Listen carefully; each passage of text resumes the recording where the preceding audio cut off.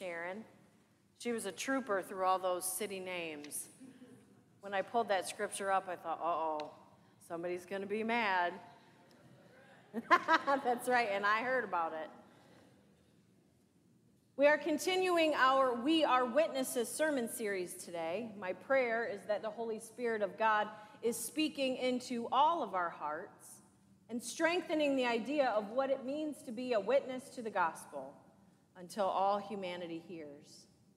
Today, our story takes a bit of a left turn as we hear the story of Lydia.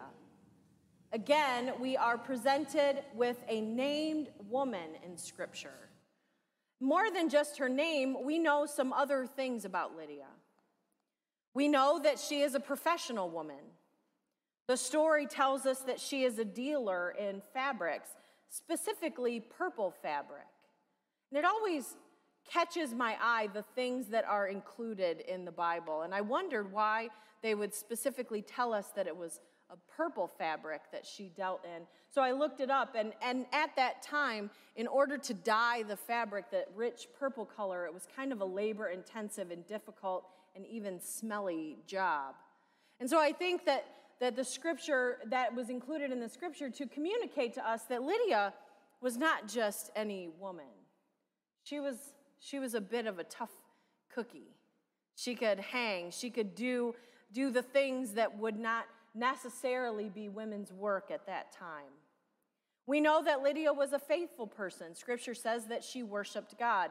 She was a believer, a God-fearer. Lydia was a bit of a mover and shaker in her community. Savvy enough to be a business person, wealthy enough to host Paul and his traveling companions, and she would go on to be a champion of the gospel as she would host a church in her home. Here in the story that we are reading today, we come upon Lydia, the seller of purple, at a pivotal moment in her life and in her discipleship. As she met and welcomed Paul and the others into the community, she heard them preach of the gospel of Jesus Christ. And the scriptures say that Lydia's heart was opened by God. Strange thought when you think that the scripture said that she was already a God-fearing person. She was already a God worshiper. Why would God be opening her heart at that point? Wasn't it already opened? But the Wesleyan in us knows that your heart can never be too warmed or too opened. God works in these divine appointments, these moments where he calls us to something bigger, deeper, stronger. I said earlier that this was a pivotal moment in the discipleship of Lydia. God would soon be calling her to do new things which required great faith. God was speaking to Lydia, opening her heart, calling to her, instructing her, leading her, preparing her for what would come. Too often, we believe that our discipleship is settled in the moment when we realize that Jesus is our Lord and Savior, but that's just the beginning, isn't it, friends? From that moment on that God calls us, rarely to comfort, into service, into love of one another. We will have these Lydia-type pit stops as we go along our faith journey, the road of our faith. These pit stops where God opens us up a bit further, softens our hearts, where God fills us with whatever knowledge or courage, whatever we need to move forward to the next phase of our calling. Lydia was on a pit stop. Paul and his friends came and met with her. They preached the gospel to her. They expanded her knowledge. And Lydia soaked it all up like a sponge, taking in all of this new information, new knowledge, this new gospel of Jesus Christ. And then we see Lydia, not one to sit on the sidelines, the mover and shaker. We see her immediately put her new heart into action. Lydia moves from learner to doer immediately. She hears the stories of Jesus. Her heart is further opened, and she asks to be and is immediately baptized, just in the way that Jesus taught us. Lydia immediately moved to draw herself closer to the Savior's example. God was talking, Lydia was listening. The Spirit was moving, and Lydia was responding. Jesus modeled, and Lydia reflected what she saw. And we begin to see immediate change because of the decisions made by Lydia. Because Lydia chose to hear and believe in Jesus Christ, her household did as well. Her household was changed as well. Where the head of the household goes, where the decision maker goes, so goes the family. So goes the household. We see it all over in life. I looked up, if anybody ever looks at my Google history, they're going to be thoroughly confused. I Google the weirdest stuff. So this week I Googled how many NFL families there are, fathers and sons that play or coach. You know, people like the Mannings, Archie Payton and Eli Manning, generational NFL players. For Browns fans, it might be the Matthews. Braden, you know the Matthews, right? Clay and Casey. Bill and Stephen Belichick, father and son coaches. Howie, Chris, and Kyle Long. All you NFL people, these names should sound familiar. Names like Peyton and Edmonds and Hasselbeck, Shula, and Rubisky. The list goes on in the NFL. When your dad plays NFL football, football becomes the job of the family. Same thing happens in NASCAR, right? Same thing happens in Major League Baseball. We see these generational athletes. You know, I watched a video this week of Tiger Woods. They did a side-by-side of Tiger and his son, and their movements are almost identical. It's crazy. Where the head of household goes, so goes the family. I looked up how many pairs of fathers and son played in the Major League Baseball in the MLB. And the listing contained 251 sets of fathers and sons. Some had multiple sons. 251 families made baseball the family business. It happens outside of sports too, in the business world. We think of business families like the Walton family who started Walmart. A family started Aldi. Did anybody know that? I didn't know that. See, it's amazing the things that Google will tell you.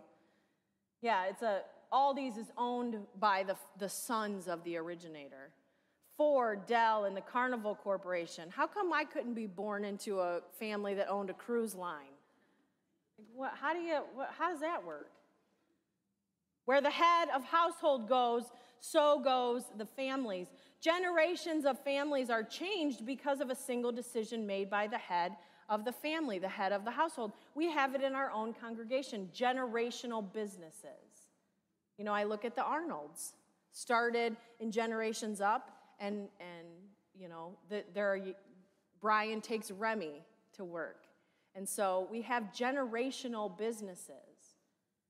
Where the head of household goes, so goes the family. Where Lydia went, her family went. When she was baptized, they became baptized as well.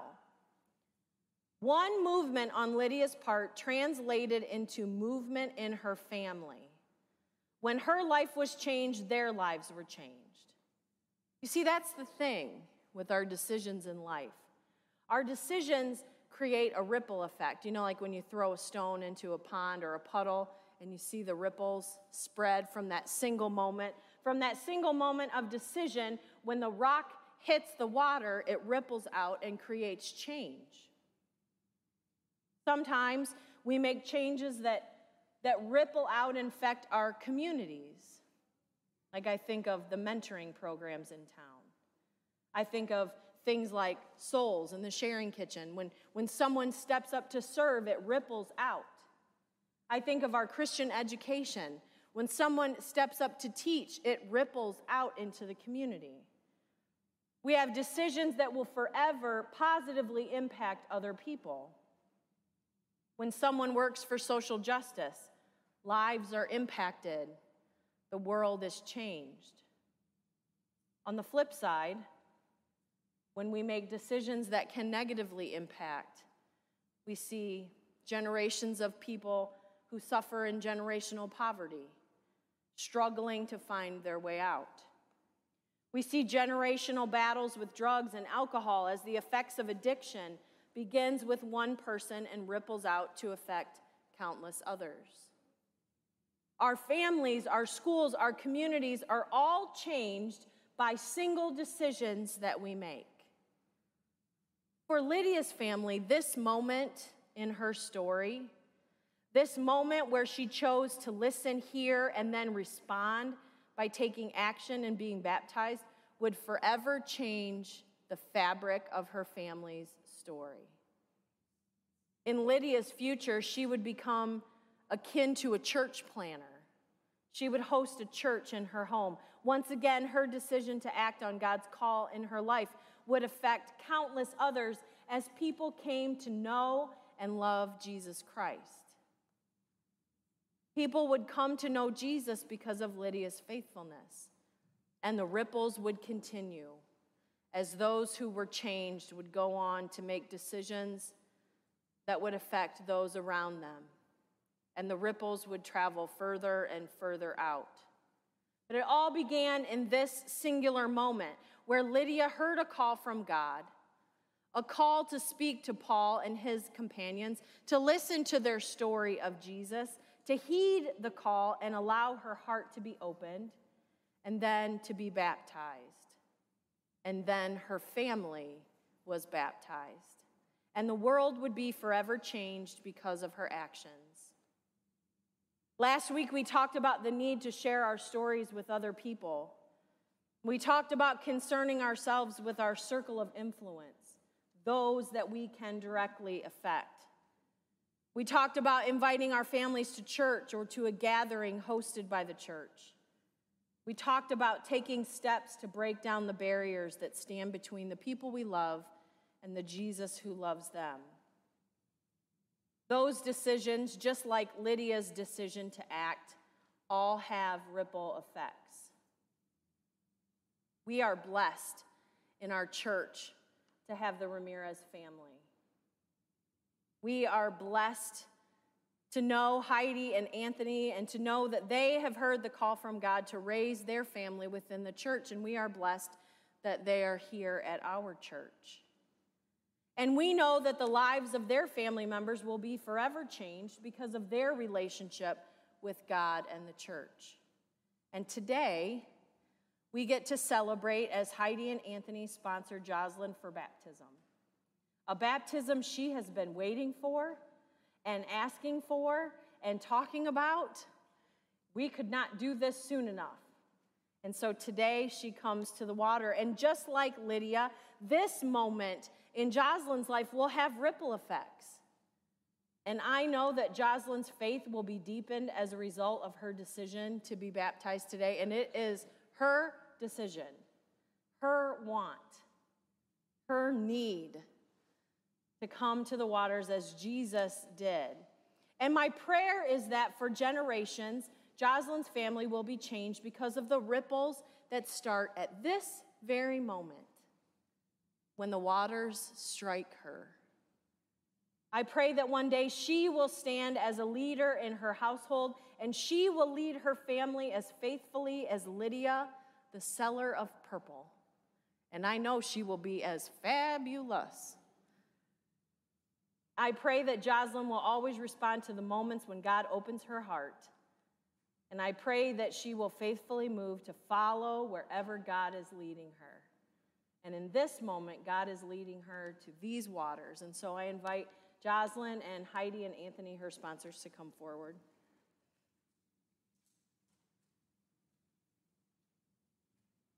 If the choir would like to